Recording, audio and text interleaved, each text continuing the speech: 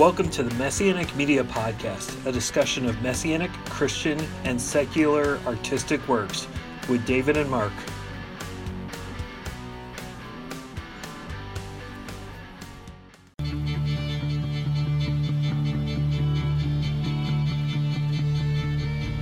Welcome to the Messianic Media Podcast, a discussion about Messianic music, video, and art. I'm David Kasdan, a Messianic filmmaker, artist, and musician. Let's go to new releases. First up, my band, The Pear Republic, just released our music video for Adonai. This is a single from our self-titled album, and it's the first full production music video. We filmed it in Deerfield, Illinois, and it includes some shots from Chicago. You can check out the video by going to tinyurl.com, tinyurl.com/Pear Adonai. So that's Pear Adonai, Adonai. Or you can search for Pear Republic Adonai on YouTube. Hopefully we can get a lot of views and it'll promote the new album. Teshuva released a new EP called To the Coastlands. This is a 3-song worship album that's inspired by Jeremiah 31. Vince and Deborah Klein Latorno released a new album called Purificame. This is a Spanish version of their English CD Walk on Water, which was released last year. Their music is a fusion of Latin and Middle Eastern rhythm, pop, rock, and liturgy. Now for the interview section. Dorothy Gitelman attends Simchat Yisrael Messianic Congregation in New Haven, Connecticut. She is on the worship team, and she helps run the children's ministry worship. She's the editor of Achot, which is the UMJC women's magazine. In this episode, I talked about getting a podcast on iTunes. At the time, I had not figured out how to get it on iTunes, but I was able to Google it and get it up there. So you just create a blog with an RSS feed that has a link to the files, and then you fill out some other data, but then you can get it on there. I'm talking to Dorothy Gitelman, who's attending Simchat Yisrael in New Haven, Connecticut. How are you? Hey, I'm good, David. How are you? I'm doing good. I know that you were involved in worship music at Simchat Yisrael. Yes. Yeah, one of the most exciting things I've done recently, first of all, I've started to become part of the music group and leading worship and working as a Hazan in our services. So it's been pretty exciting for me to be a part of the music and watch people respond as we work on our worship together. But what I've really done in the last couple of years is I've worked with the children in worship. We started junior congregation services. And we take the kids out once a month, and they conduct their own service, starting from the beginning of the service, and we go through about the Torah service. And then twice a year, the kids have presented their own service to the community. Yeah, it's been pretty fun. And one of the side effects is that the kids are learning the prayers, and they are learning the liturgy, and they are getting excited about the music on their own. So the weeks that they're sitting in the service, I'm watching about 90% of our children, and these are pre-bar and bat mitzvahs. I'm watching these kids open in the siddur, point to where they're supposed to be, and doing the service with the grown-ups. That's really cool. You used a Hebrew term that I'm not familiar. Was that a worship leader or worship participant? A Hazan. Is that what did I use? Yes, yeah, Hazan. What does Hazan mean? A Hazan is a prayer leader, and it's a traditional term for the person who is leading the prayers. Okay. So in a lot of synagogues, you'll have rabbis and Hazans, and so the rabbis work on the teaching, and generally the Hazans are doing the canting or and the singing and the leading in the worship and the prayer especially. Okay. Are you the sole Hazan? I am not. We have a team of 3 Hazanim. Oh, excellent. Now, how did the children's ministry worship services get started? It started out of selfishness in some ways, I'd say, because there was one summer we don't do children's program during the summer, and so I started hanging out with my kids, and then all the other kids were playing with me. I'm like, if I'm going to do this, I'm going to do this for everybody. And I started a choir that year, and we did some we pulled a lot of kids' music from traditional Judaism. There's a lot of fun things, not just Debbie Friedman anymore. There's a lot of Rick Recht things and oh, the names are eluding me. Shira Klein, and they have a lot of just fun Jewish songs. And so we did some fun Jewish stuff. But then it just led into wanting more and watching the kids really grab a hold of their identity and the relationship to God through this program. It's been fun. How many children are participate, and is it 100% participation with all the children? I think with most Messianic congregations, you have a lot of different dynamics. And so among our regular children, we have pretty consistent participation. So the children of the families who are really committed to Messianic Judaism or are being raised as Messianic Jews, they are all part of it the times when they're there. Aside from that, I'd say we'd have about 5% non-participants, and that's just of people who are new to the movement and they're learning, but it's a really great way to start kids. It's almost like a learner's minion for children. Oh, that's great. No, that's a lot of participation. Yeah, it is. Have the youth been involved in the services as well? Some, because I haven't had a lot of chance. I don't want the kids to be up at the Bima with the Torah until they've had their bat mitzvah. So the teens have been really effective in running the Torah service for me when we do that. And so they go up and they'll do the Aliyot and they'll do the Torah service for me. So that's been exciting. When the children are leading worship, are they using the same music and the same liturgy, the same siddur that the synagogue normally uses? Essentially, I have taken the siddur and made a children's version of the siddur so we could have enough for everybody, but the order of the prayers and the prayers are the same. In terms of music, I was really surprised with the children. I thought that they would be interested in doing a lot of new, fun songs. Well, what I consider to be new and different and up-to-date songs. But one of the things I found is they like the old familiar stuff. So a lot of they keep going back to Paul Wilbur's stuff. A lot of classics that that have been in the movement for a long time, the 9 and 10-year-olds really love, which is amusing to me. But we have also introduced some new music into our congregation, and it's taken hold, actually, which is fun. You know, I grew up a second-generation believer, so I was definitely hearing a lot of the music, and I still definitely appreciate the classics. I think that it seemed like a lot of other people my age kind of changed towards doing more of a kind of Christian, like pop worship kind of music. Like even though I, radically changed my music, I think it's a throwback to the old style. Like I do like the minor chords.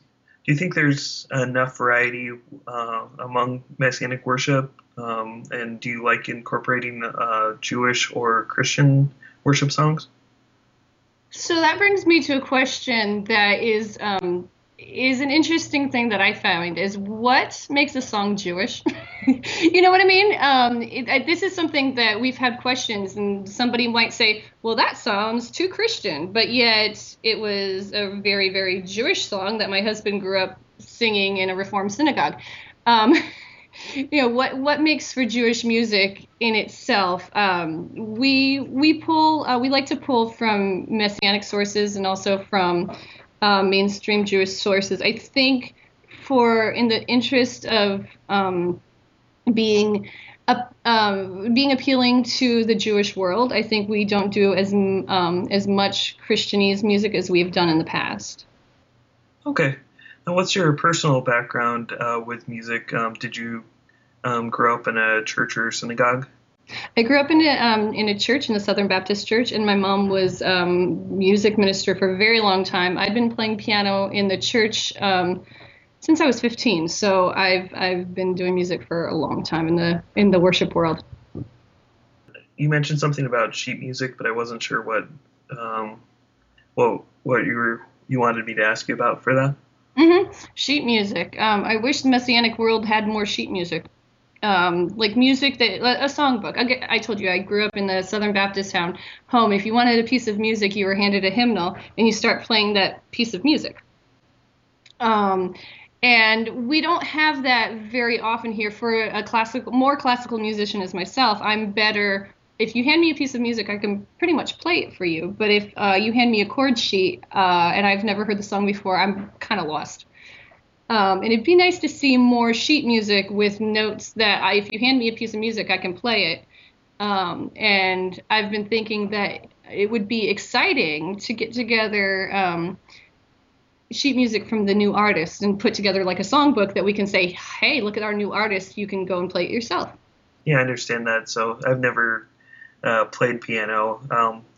I've seen a few Messianic songbooks and saw the chords and kind of assumed that was basically all that you need. But you're talking about having something that's more comprehensive that kind of goes through the notes or the main ideas for each of the songs. Yeah, with like a lead sheet that has probably a treble clef, and the information that it would give me as a musician is it gives note lengths, it gives the chorus duration, it gives a lot of just simple information right up front. And if you haven't heard a song, this is valuable information. Okay, and when you're talking about new artists, are you talking about like new worship or any type of song? Primarily worship. I think that it would be a really good tool to give to worship leaders, so that so that the newer artists can say, look, we have worship music and we want people to use it in their synagogues. The best way to do that is to give them the tools. Okay, is there training or communication between worship leaders at different Messianic synagogues? I haven't been to a lot of the UMGC conferences, and so I don't really know. Nothing that I have experienced. But again, I don't know. I don't know how much there is or there isn't. Sure. If anyone's kind of interested in following up with you, I know that I'm personally don't have the skills or anything to put together like a sheet music from Messianic worship, and I don't know how much you're interested, but if someone was interested in talking to you about that, is there a way for them to get in contact with you? Right now, I have another musician who is willing to transcribe music, which transcription is it's taking the music and writing it down in musical notes from hearing it. I have another musician who's willing to do that with me.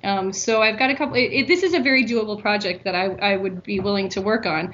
And so my email address is dorgitman@gmail.com. So dorgitman at gmail.com. And I'd be interested in hearing from artists to see if anybody's interested in sharing their worship music and working on this project. How do you visualize the finished project? Would it be a CD-ROM? Would it be printouts? Would it be something distributed online? Either a CD-ROM or a physical music book. It would be exciting to sort of have like a CD or a playlist that goes with the book, so you could listen and play, and then you could have a lot of information in terms of how to implement this music in your congregation. I haven't worked out quite the distribution stuff yet. This is a very brand new idea. I'm thinking the artists at AMF because their stuff hasn't been out there. Other people may have done older music and have the music notes for it, but the newer musicians don't necessarily have that for them. And then that's a way to distribute their music also. I have two bands, Pair Republic and Trees Will Know, and obviously Pair Republic doesn't fit that, but the Trees Will Know. Trees Will Know, is that the one that did there on the last podcast? There was a really driving song. It was the second song in the set at the end. I don't remember, but it was basically the only song. It's called Great Things. Okay. Yeah, he has done great things for us. Yeah, I liked that one actually very much. Yeah, no, I want that for the kids actually. Oh, nice. Yeah. That's good because that's a song. We recorded on a computer. We haven't even formally recorded it yet, and I think we won't have a CD for next year. But it's good because I think that. Have a few songs that would work as worship songs. Exactly. Basically, but I haven't even, written them down. It would be a guitar arrangement, but I know. Mm-hmm. Well, and I think this is an interesting challenge when you're talking about worship groups. You know, when you're talking about worship groups in a synagogue, you may or may not have a guitarist or a pianist. So you want it to have it accessible for whichever musician can grab it. And if it's a good song, it will translate from piano to guitar and back, depending on whatever you have. That's something to do. I mean, I currently, I think in guitar terms, even though, I just play bass guitar and stuff, but that would be great to, have it transition back and forth, because I know there's a lot of talented pianists and a lot of talented guitars. Yeah, absolutely. So you are now the editor of Achot, which is the UMJC women's magazine. When did you start editing that? That's been about a year now. I think I started this month last year, the Jewish month ER. So there's a right now all the newsletters are distributed with the UMJC newsletter, and they've either been an insert or its own newsletter.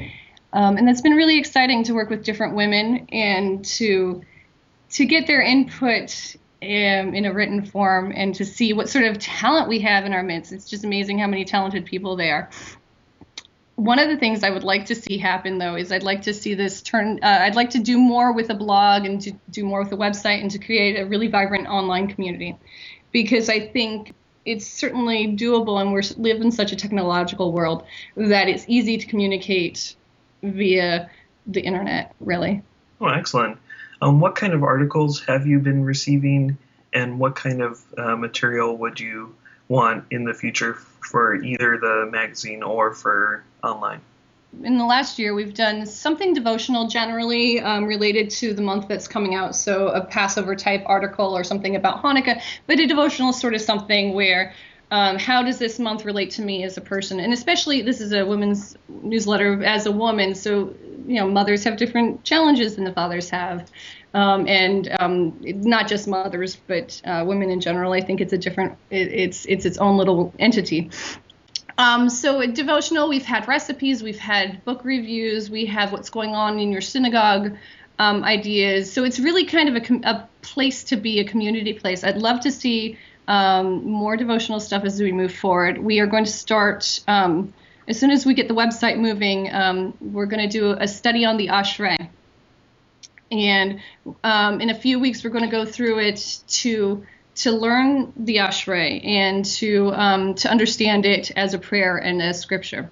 What is the Ashrei? The Ashrei is Psalm 145, and in traditional liturgy, it's sung in the middle of the Pezukei de Zimra, which is the praise section in a worship service, and it's sung by traditional Jews in the liturgy. It's sung twice a day, I think, maybe 3 times, I forget.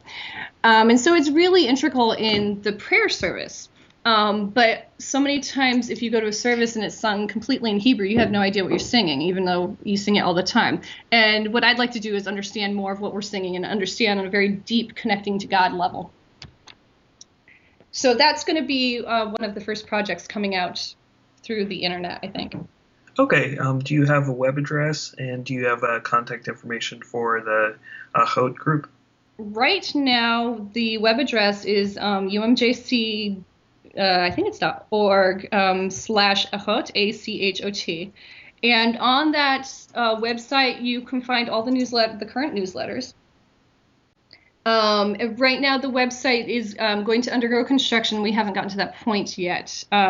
And the email address at this time is the same that I gave before. So one of the things I'd like to do, too, with Achot, I've been very inspired by you, David, is I'd love to have my own podcast, actually. And I was really hoping that you could help me figure out how to do that sort of thing. Okay, excellent. So we'll do is we'll take a quick break, and then I'll just go through and basically explain at least what I know about podcasting. Okay. This episode is sponsored by David Kasdan Videography. Hopefully you've seen my new music video called Adonai. I filmed and edited a video for my band. And I think I was able to get some beautiful shots while making this video. If you like it, I could make a music video for your band or artistic project. My rates are affordable, and I can travel from my home base in Chicago. My website is davidkasdan.com. That's DAVID, KA, S as in Samuel, D as in David, A, N as in Nancy.com. My email is davidkasdan@gmail.com. I also film weddings, corporate events, and business videos.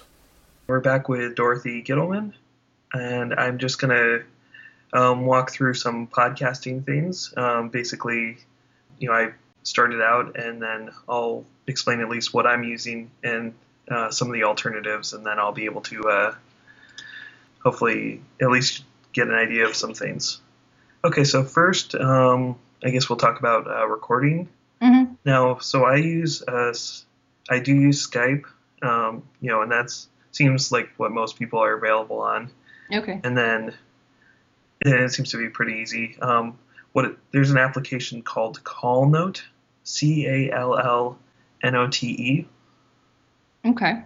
And that's a software where you can set it up to automatically record Skype calls. Now there's a couple options in it. First, you have to open the application, and you can set it to automatically record when you make a call. You can also set it to have a disclaimer, letting the other person know the call's being recorded. Okay. And I usually just tell people that it's being recorded, and then it'll store on your hard drive. It also, if you happen to use Evernote, it can correspond with that as well, where it saves to your hard drive and it has an option to upload to online. Oh, cool.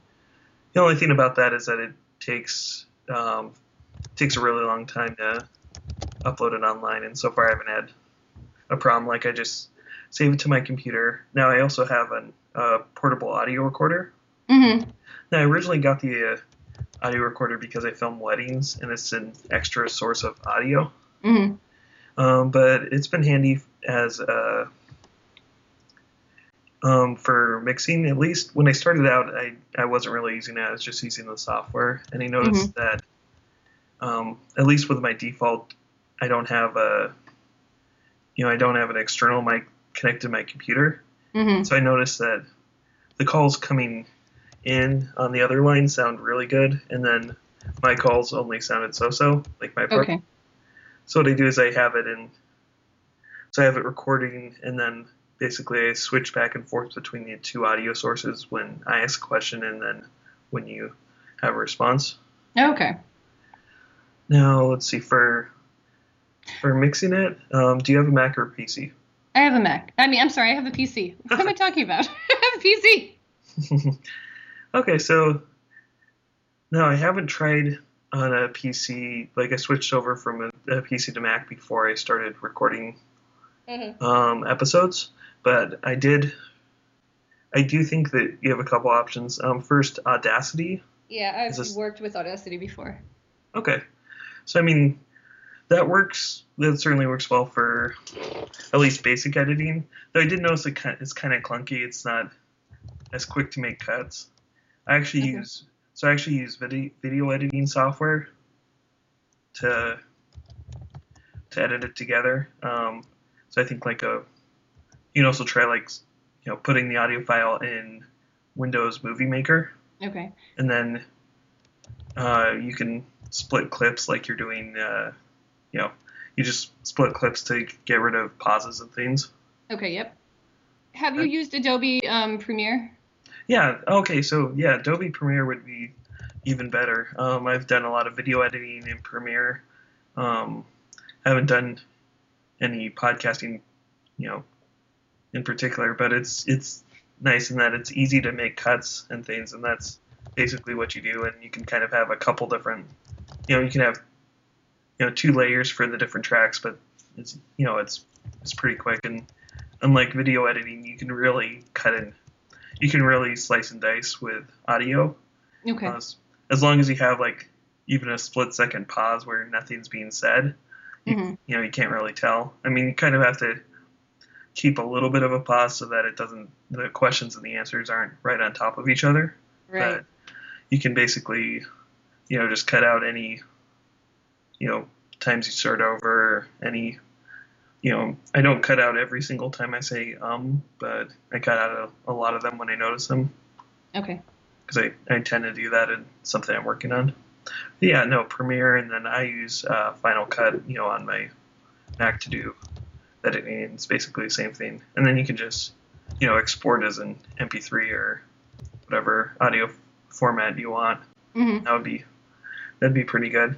Basically, I listen to a lot of podcasts at work because my office job, do a lot of just listen to podcasts while I'm working on some work that is pretty easy but just time consuming. Yeah. So I listen to a lot, and you notice that basically all of them use a little music kind of for intro and outro stuff. So I cut something with my own band, and then it adds a lot, even if it's just a quick thing, and you can probably talk to an artist, especially Messianic artists, and I'm sure they'd probably want it in exchange for credits or something at the end of the episode and stuff, and you just put in a little bit of a fade, and then what I do is I have it's a little bit of work in the beginning because to make the two files, like an intro and outro file, then you can just copy it from episode to episode, and it makes it sound nice. Do you make yourself a template at all? So I have like folders. Let's see what I have. Yeah, I have folders where it's like, I have one folder that's all the, the finished MP3s, one folder that's, and then I make a folder for, each week. But Okay. The only thing that copies over, well, actually I used to, when I started out, I made extensive notes in anticipation of the questions I was going to ask. But I found that, I just writing a few points is pretty good, and then I can figure out what to say from the conversation. But so I just make a folder for each episode, and then I drag the raw audio files in the folder, and then and then I have the Word document with my notes, and then the editing file. And then so I'll just, when I do a new episode, I'll make a new folder with the date and the episode title, and I'll save over. I'll open the previous week's, save it as a new one, and then delete the audio files, and then keep the musical. Okay, notes. That makes sense. If you interview someone, you do it. You will cut it down, like basically from, like if we talk for an hour, it'll be like 35 to 40 minutes, but then you can get a lot of recorded content for for the amount of time that you put in. Okay. And I think with podcasts, it seems people do have a longer patience than like YouTube or articles online, and that people will listen to half hour or hour interviews if it's interesting. I do exactly what you do. You're sitting at work and you listen to your podcast. I do it, especially when I need to clean my kitchen. That's when I turn it on, and that's an hour where I want to listen to David Kasdan, whoever he's interviewing. And so I turn it on. There's an hour right there, and so I'm in the kitchen because I want to be there, and I have to clean to do something while I'm listening to the podcast. So that's why I enjoy the podcast, actually. Oh, excellent. Nice. Now, hosting is a little more complicated. It's kind of interesting. I'm still trying to work this out. With YouTube, it's like real easy to do videos and like all those things. Right. It's actually kind of complicated for putting audio online. Yeah. When I started out, I tried Podbean. Yeah, I saw that. Which is nice for trying out. It's interesting. It works really well, and it saves a lot of setup, but problem is that they only let you upload a couple hours, and then it costs money beyond that. Right. So, I hit my limit on that. And at that point, then I was talking to someone that was doing a radio show. So I'm part of Messianic Lamb Radio. Yep. Which is good. I just kind of talked to the guy that runs it. I haven't really listened. I listen a little around, but I haven't really listened to any of the other people that are doing that. But the nice thing of that is that he's handling the hosting. I just basically got a software to upload it to his website. Okay. And he'll do so they do the the hosting, and then then it has a built-in audience. Right. Downside is that's it's not your site, and then it's then there's an expectation to do something every week or every other week or something like that. Yeah, but then once it's online, then I can copy the link and then use it on my own Facebook group, or I'm a little behind, but like I do have like a blog where I post the links and things, and so it links to the basically that people can listen without going to that actual site, but it works for that. So another option for uploading online, I think that SoundCloud.com tends to be pretty good for uploading files. Oh, okay, yeah. Yeah, SoundCloud is definitely more of designed more for music. So I think at least, you might not get the episodes. Like it's not a website where people are going there looking for podcasts. Right. If you want something just to have it online and then link it on the a whole website or something like that. Okay. That'd be an option. And that's something where you can put in tags and all that, and you can create, like, you have some control over what the link says. Like you can say SoundCloud.com/ right podcast one episode, name or whatever. Okay. Does SoundCloud do RSS updates? Like when the new podcast comes out, will it update people? Or you don't know? I don't know. I'm guessing. Because one of the things as a listener to a podcast, I love Right. it when I update my feed and voila, there's a new podcast from such and such a place. And that's one of the ways I get my information instead of looking every time. Oh yeah, no, and that's something I definitely use RSS for reading blogs. So my workaround is to for an RSS is that I'm trying to keep a blog going where I link, I put all the episode descriptions and stuff. Okay.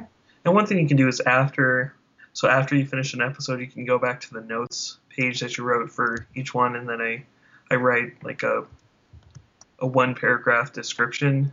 Mm-hmm. Usually it's mostly just the a brief bio on who I'm interviewing, and then include the appropriate links, and then I also throw in a brief like chapter time code of in case people want to listen to certain parts of it. I find that's not as important. Like the podcasts I listen don't tend to do that, but I just figured I'd throw that in there. Maybe get people that are on the fence and listening to that particular podcast, they can see, there's this section that I'd want to listen to. I found it useful too because there's been times where I can go back and say, you know what, I really wanted to listen to that song again, and the songs start at 37 whatever. Right. As opposed, I want to skip the interview and go back to the songs I heard before because those were cool songs. Yeah. So you should check to see though if the UMJC will let you host. Yes. Things. Also see if they can let you set up an blog with RSS. I'm not. I use built-in blogs that have built-in RSS. I've never set that up for like a website. Yeah. So that's something to do. Now, iTunes is definitely the easiest way to get podcasts. Unfortunately, it's not that easy to get on iTunes. I see. Okay. Now, when I used Podbean, it automatically integrated with iTunes. Okay. Where I was able to have it online. Right. But then the problem is that I didn't want to pay, and then now supposedly you can. There's a lot of, if you Google like submit podcast to iTunes, it'll get a rather long web page of all the requirements. Basically, they want a lot of information, like they want an episode description for each episode, and they want proper formatting. Now, I haven't quite gotten it there. It's a project that I want to work on, but haven't gotten around. Like I've thought I've set up everything correctly, but then I'll submit it, and then they say that the formatting isn't correct. What do they want for formatting? I mean, a lot of it, I guess, is tags, like to throw in. Let's see. I mean, they want, an episode title. Obviously, they want an episode title and description. Mm-hmm. And the thing is that I thought I had everything set up. I'm not.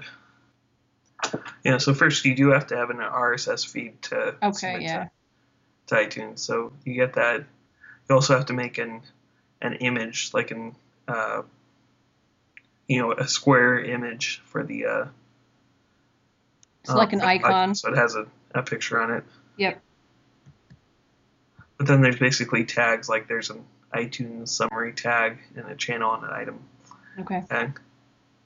So and this is, obviously it's a long web page, if you can see that. Yeah, I see it. And that's why I basically said, I figured, I was just trying to get the episodes out there and then worry about that later. I mean, certainly I think that people can subscribe to the blog even if it isn't directly, linked to iTunes. So that's at least something that people that want to subscribe via RSS can do that. And then, set up a Facebook or something like that for the people that prefer to follow it that way. And then you'll have the website where you can, people can check in. It helps to have a regular schedule, so that people can so the people that don't subscribe can kind of have a general idea, at least, of when things are coming out. Right. But yeah, and then you have to backtrack, you give yourself some time to edit and get it online. So how often do you put out your podcasts? Okay, so it's every other week. So looking at the other networks pretty much all of them are weekly shows, and that's kind of interesting. And then the podcast that I listen to, that I don't listen to any Messianic podcasts. I listen to a lot of regular podcasts. Yep. They all put stuff out every week. If it's short. Ideally, I'd want to move to a weekly schedule, but it's kind of I'm personally trying to get some ad money and stuff, or something that'll cover my time. At that point, I definitely would change to a weekly show. That makes sense. Right. So I did take one. I recorded the first 11 on schedule, and then I took a week off, and then I'm going to have another block where I'll be doing that. Okay. And, if you're doing a weekly schedule, you'd definitely be in seasons, and like people certainly take winter breaks and summer breaks, I think. But I think the idea is that, if you have the time for it, like people definitely like tuning in for weekly shows, even if it's like shorter versus a show that's every other week. Well, that makes sense. I have listened to the occasional monthly podcast, so that is an option too, I think. So how do you pick your interviews, and how do you how far in advance do you sort of set up and schedule what you're doing in terms of planning? Okay. So doing it every other week. Ideally, I just would want to set it up about where I'd have one episode to spare. Okay. So ideally, I'd be doing interviews 3 to 4 weeks in advance. Sometimes, so it gives me the option of also doing multiple interviews in a week, and then taking a week off or something like that, or a couple weeks off. Okay. So I don't have to, since it takes me about probably only about 3 to 4 hours at most to edit a podcast. I don't have to worry that much. So I can do like if I have an episode, I can easily record it 2 weeks or even like a week and a half out. So I don't have to record, that far in advance. Okay. Yeah, no, I think that it's good to get 3 to 4 because people can reschedule, like both, you can, change your schedule, or the other person can change their schedule. If something comes up.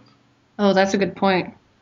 That's the main thing with that. Other than that, the editing time isn't too bad. So, and then, you can give yourself 24, like give yourself a day or two in case, if you're trying to do a consistent schedule, you can give yourself a little bit of time if there's technical problems for getting online. Okay. I have a question. If Yeah. the person who I'm talking to has a telephone but does not have Skype, is there a way to do that? Like if I Okay. have Skype Yeah. and I'm So, not, yeah. I recorded a little bit. Yeah. So most of the interviews are Skype. I recorded one episode that I did in person, handing back a portable microphone.